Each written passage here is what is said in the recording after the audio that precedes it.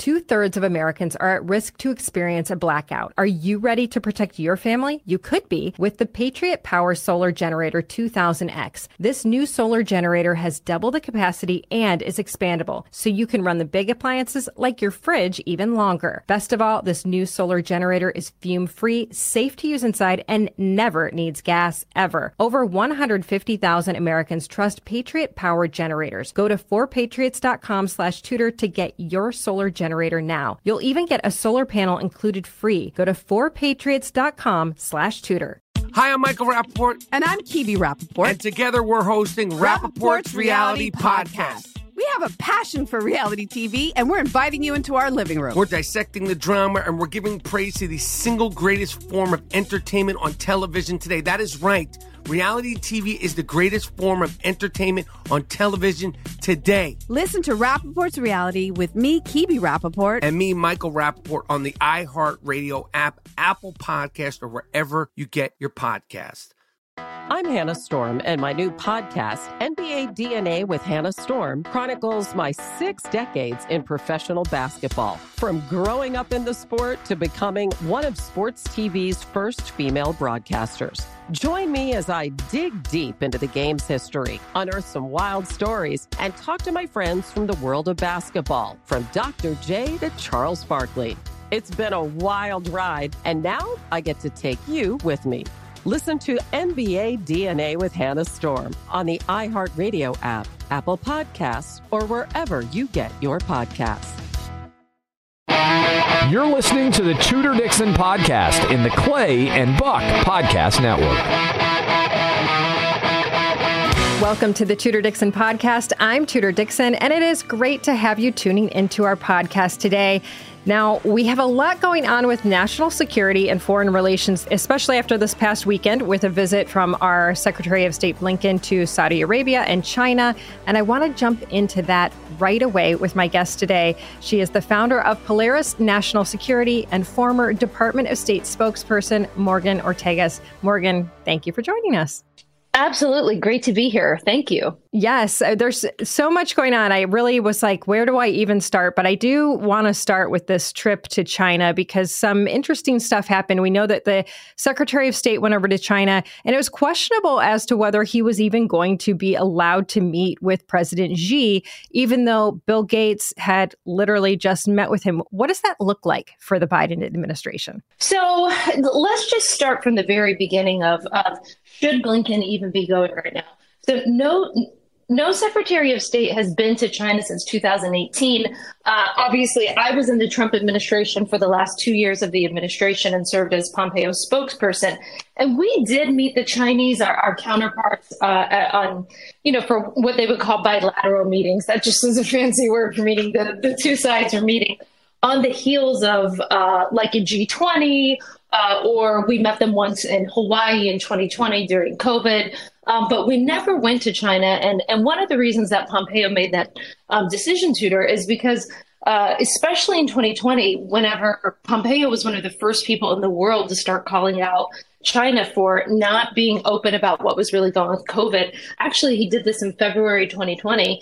And a lot of people confuse and sort of think that somehow the U.S. and China relationship is bad because the United States is upping the rhetoric. It's a very Washington-centric view that you often hear, where the thought is, well, if we just calm down our rhetoric, then suddenly the Chinese will change.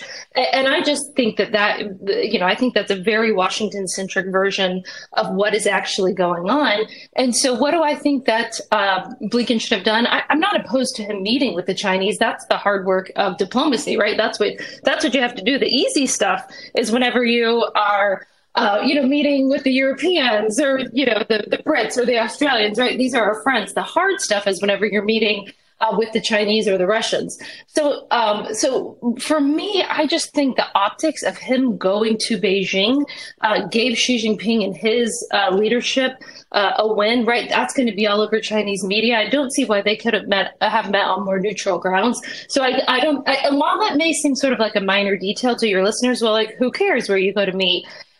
Who goes to whom is really matters a lot in diplomacy and foreign policy. And I think I would have, if I were Blinken, if he really wants to change the status of the relationship and wants the Chinese to behave better, I don't think sort of capitulating, chasing them to China to have a meeting, begging for them to meet for a meeting if the press reports are accurate. I don't know that that's the right way to go about it. Now, both sides are putting out sort of happy-go-lucky readouts, which is kind of normal for these meetings.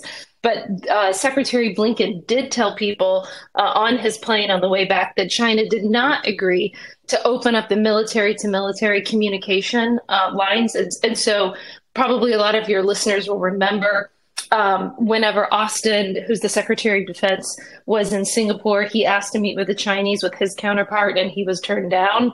And so that's another reason why I really don't like the optics of the meetings. But I think, we'll see what actually comes out of it. But I think not getting the military, the Chinese military, the PLA, to start talking to us again just shows sort of, for me, it just shows the intransigence. And I don't love giving Xi Jinping a win on his home soil. Well, give us the behind the scenes on the relationship with China right now. When you look at this spy balloon that went across the entire United States, and just last week, we've got President Biden coming out and saying, I think it was embarrassing for them. But they do seem to be trying to prove that they have the upper hand time and time again. You have not seen Joe Biden come out and condemn them for COVID. And now this spy balloon is embarrassing for them? Does that seem embarrassing for China to you? Maybe that it got shot down, but the fact that it traversed, the entire United States before finally getting shot down and it was allowed to essentially finish its mission, it doesn't make a lot of sense to me. Like I said, I think we have a mismatch of intentions and actions right now between the United States and China. So we're the Biden administration is sort of in this position that they want to back down on the competition with China. They want to greenlight, things like doing more business in China. One of the fundamental flaws that the Biden administration pursues with China, Tudor, is that they are willing to make concessions for climate change. And, not that I want a greener and better environment. Who doesn't want that? But I don't believe a thing that the Chinese Communist Party tells me. And I certainly don't believe them, Tudor, whenever they make concessions for climate change. I don't believe them to keep those promises because they built more coal plants than ever last year. So in foreign policy, it's rarely black and white, right? There's always shades of gray. And whenever when Mike Pompeo and I and others on our team, when we were meeting with the Russians, for example, there's tons that was wrong in the relationship. And you have to talk about those things. But then you also have areas in the relationship where you think, okay, maybe the Russians want to actually work with us on XYZ issue. And so you'll bring that up as a part of the meeting.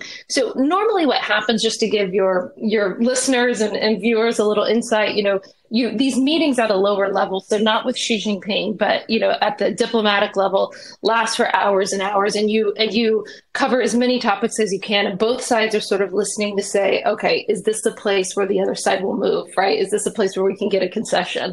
And so you learn a lot in those. You rarely learn a lot, actually. And when you meet with Xi Jinping, I think Blinken's meeting was very short. But just to go back to my original point about mismatch of intentions, the Chinese, and you can just see it in the pictures. If your audience goes and looks at some of the pictures of Blinken and Xi Jinping, or Blinken and China's top diplomat, you can see the body language. Blinken looks very deferential. Xi Jinping has a very austere, triumphant look on his face. He looks like the alpha, right, in the handshake in the relationship. And that also goes back to my original point of giving them the PR win on their soil. But I think it speaks to a bigger issue of where the Chinese Communist Party thinks they are in the world. They think that they are a rising power. They think that they can have regional dominance. They think that the West, and this includes America and Europe, is too decadent, and that their people won't stand up and fight for them. And they see their economy is going through a little bit of a hard time, but on the whole, right, the Chinese economy is just dwarfing everyone else on the planet. So the Chinese feel very, very confident. They're very, very assured of themselves. They think that this is their moment in the sun. Shouldn't we be a little bit nervous about the fact that we're definitely not balanced on trade. We're bringing about $600 billion worth of product in here and we're only selling them $150 billion. That is really not even on trade. And then we also have the issue of they are creating the world's largest Navy. I mean, and they're getting closer and closer to the United States. They keep moving their naval bases closer to the United States. I think that American people, it's interesting because when I talk about this publicly, you have folks, the average American on both sides, some of them they just know that there's the Communist Party there and they have some fear over China. And then you have the other side saying, we've worked with China for years, which we truly have, but their 150-year plan or 100-year plan has been different than America's 8-year plan, every 8 years. So what is the truth when you see China getting to this point of power? I mean, they really do have a lot of power. It's not as though they don't. And so could they, if we make the wrong moves, could they overtake the position of being the world leader? They're on their way to do that right now. I mean, you just brought up so many great points up there, and let me try to tackle it by starting holistically. So, so if you look at 40 years ago, if you look at Nixon going to China, right, and the thought, and Nixon was very, he was tough on China, right? He was tough on the communists. The thought at the time, and then later in the Bill Clinton administration, when he also pursued moves to open up, and in the Bush administration, George W. Bush in the first term, when we allowed the Chinese into the WTO, the World Trade Organization, all of those moves were based under this fundamental theory of, and I think it made sense at the time, it was not a dumb move by any means of Nixon going to China. The thought was, if we open up to China, if we start trading with them, if we start doing business with them, then the Communist Party is going to see the benefits of capitalism. They're going to see millions and millions of people coming out of poverty, and that will moderate their behavior. That was the theory. And again, it was a theory that makes sense and actually worked for a while. But what we did, unfortunately, and listen, we were really busy after 9/11, but we were unfortunately really distracted from some of the realities. I think that it was way too weak of a trade deal whenever we let China into the WTO to begin with. And we ignored for years and years and years the theft of our intellectual property. We've ignored the way American businesses are treated totally differently than Chinese businesses have been here.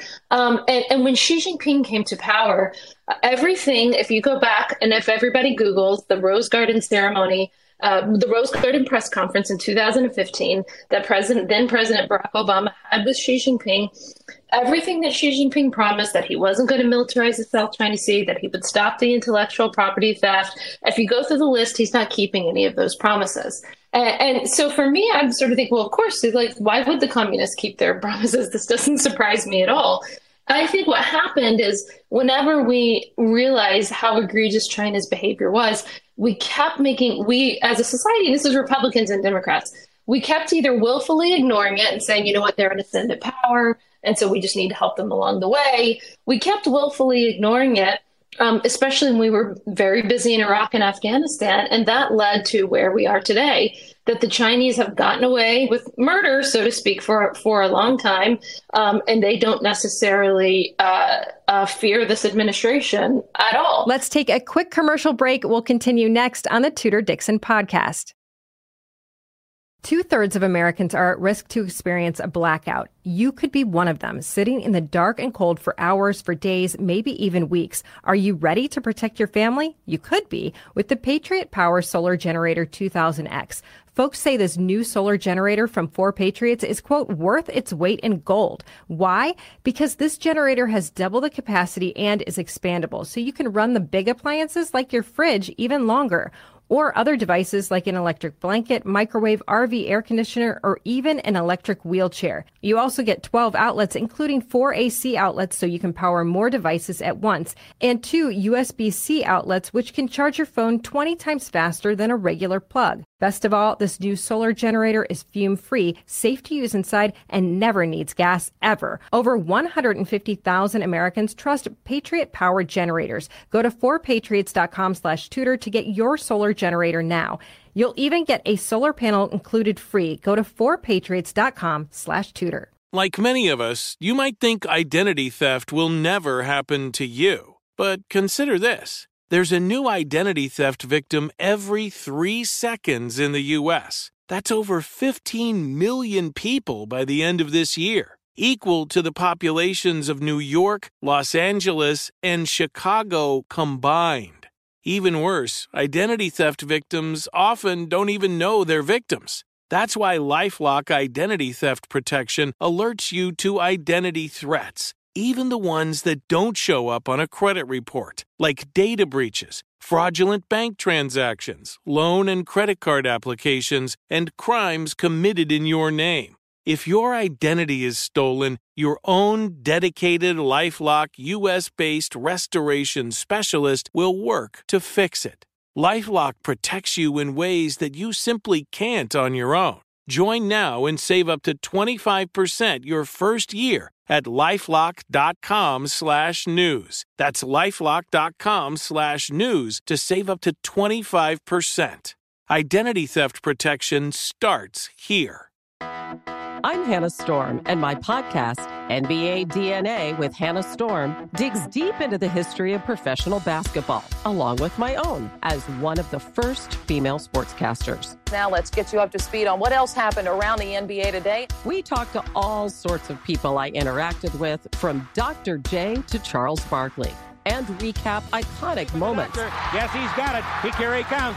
We rock the baby to sleep and slam dunk. As well as some of the wild stories behind the scenes. We were like, what? What are we in for? The scoreboard crashes before we even tip a game off. Today, the NBA is a global sports and entertainment giant. Players are multimillionaires and cultural icons. Iguodala to Curry, back to Iguodala, up for the layup. Oh, blocked by James. LeBron James. And these stories are about how we got here, both on and off the court. And what's next? Listen to NBA DNA with Hannah Storm on the iHeartRadio app, Apple Podcasts, or wherever you get your podcasts. They've certainly killed a lot of businesses in the United States. And I'll just make a comment on what you said, because I think a lot of people who are not in the manufacturing world or not bringing a product in may not totally understand what you're referring to. But for example, we had a steel foundry, and there were often times when we would make a part and the Chinese would copy that part and go to our American customer and say, we can give this to you for, 50 cents a pound cheaper. That is a massive win for that company. And even though the American company knew that the technology was stolen, knew that they had stolen the drawing and everything, they would go with that the Chinese company and pull the American work. And so you may have Caterpillar or a company like that is a strong American company. But when you look at the suppliers who used to be, those suppliers that are my dad used to say, we're like making the hamburger for McDonald's, right? But suddenly all of those suppliers that are similar to the hamburger for McDonald's are no longer American made. And that happened time and time again. And we've heard so many people say, when are we bringing American manufacturing back? It's not so easy to just rebuild a manufacturing plant or build a new one. Well, nobody knows this better than you, being from Michigan. My husband, by the way, Tudor, is a GM guy, so he's in Detroit a lot. It feels like his second home. So he's an honorary citizen of yours. Oh, wonderful. Yeah. So, but I love the example that you just gave, and I think this is so important because people often don't think, well, why does foreign policy matter to me? What should I care? Who cares of what the Chinese doing? You just gave a real world example of how foreign policy and national security actually affect our everyday lives, why all of this matters. I think anybody in Michigan and in the Rust Belt in general, the story that you told, I hear those types of stories all the time. And by the way, you've seen offices and buildings recently, American financial services companies' offices have been raided. American companies are starting to be treated very, very differently in China. And why does that matter? Because some people would say, well, our rhetoric here in the United States is tough against China. It gets back to this sort of premise that I think is very flawed, where people say, if America just talks nicer to China, and by the way, this could be the same for Iran or Russia, or, you could go through the list.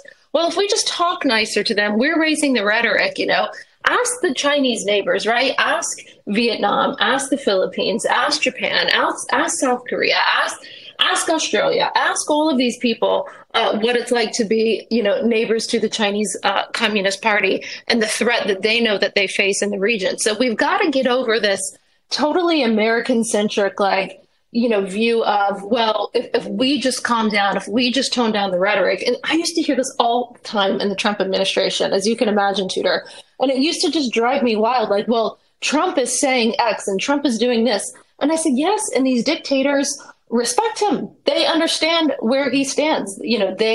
I can tell you the things like the very first meeting between Tony Blinken, who's the Secretary of State, and Jake Sullivan, who's the National Security Advisor, with the Chinese was not long after the administration had begun.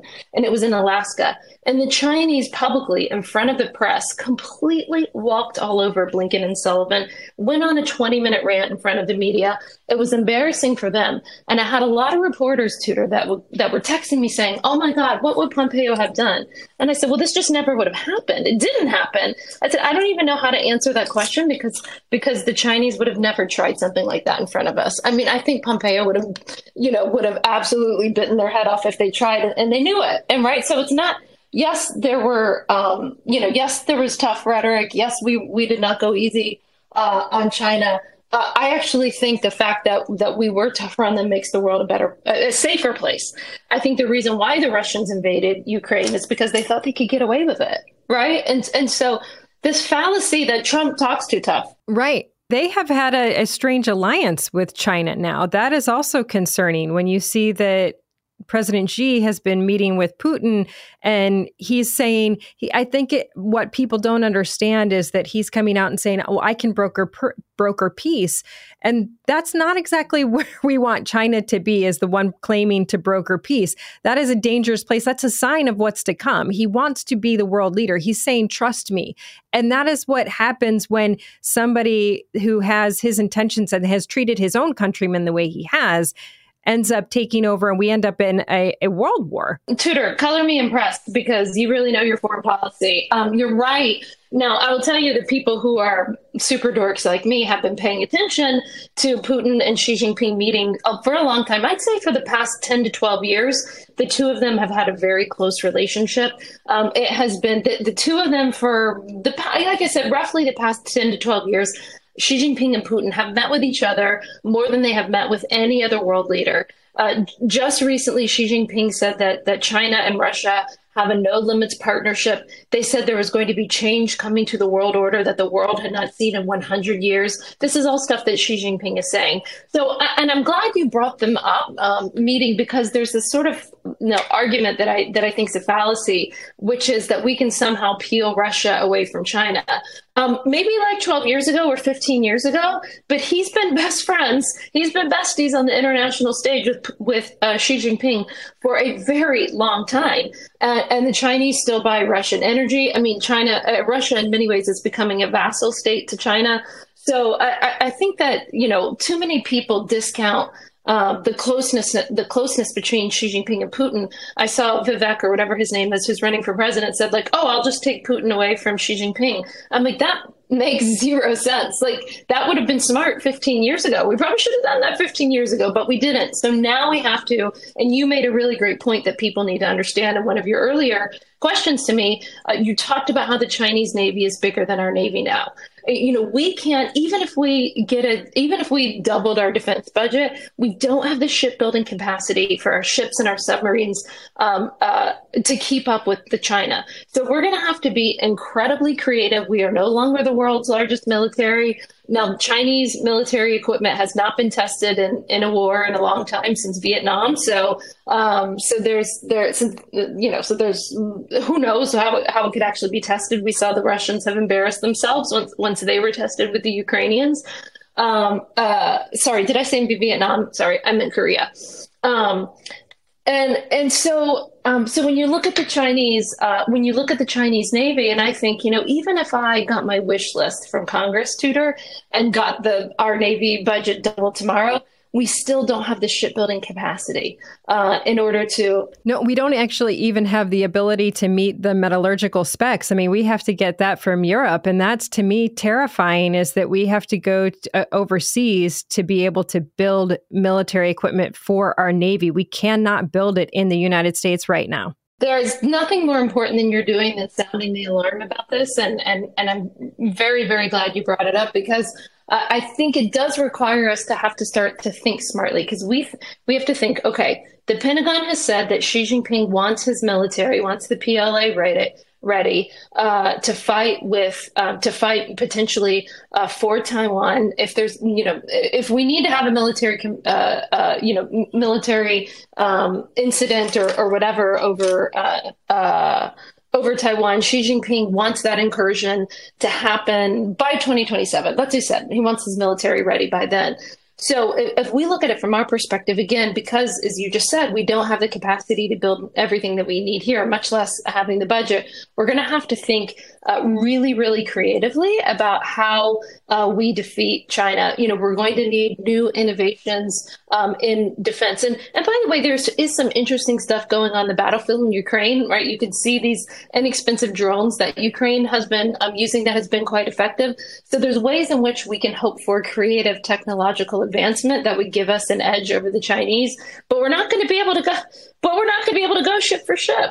That's a scary thought, though. And I think that people are not understanding that if you have China coming around Alaska and you have China coming up to the United States, and you have Russia surrounding the Western Europe, essentially, and creeping across Ukraine, getting to Poland, where are they going to go next? China, people say, well, Russia doesn't have the money, but China does have the money. So the two of them together are very powerful. And that's why I do think that it doesn't help us to have a strengthened Russian army, which they don't have at the moment. But when everybody talks about what should we do vis-a-vis Russia and Ukraine, first of all, it's so important, Tudor, to actually understand and learn the lessons of deterrence and why deterrence failed. And I'm not even trying to be political about it. A lot of people think I'm just trying to slam the administration.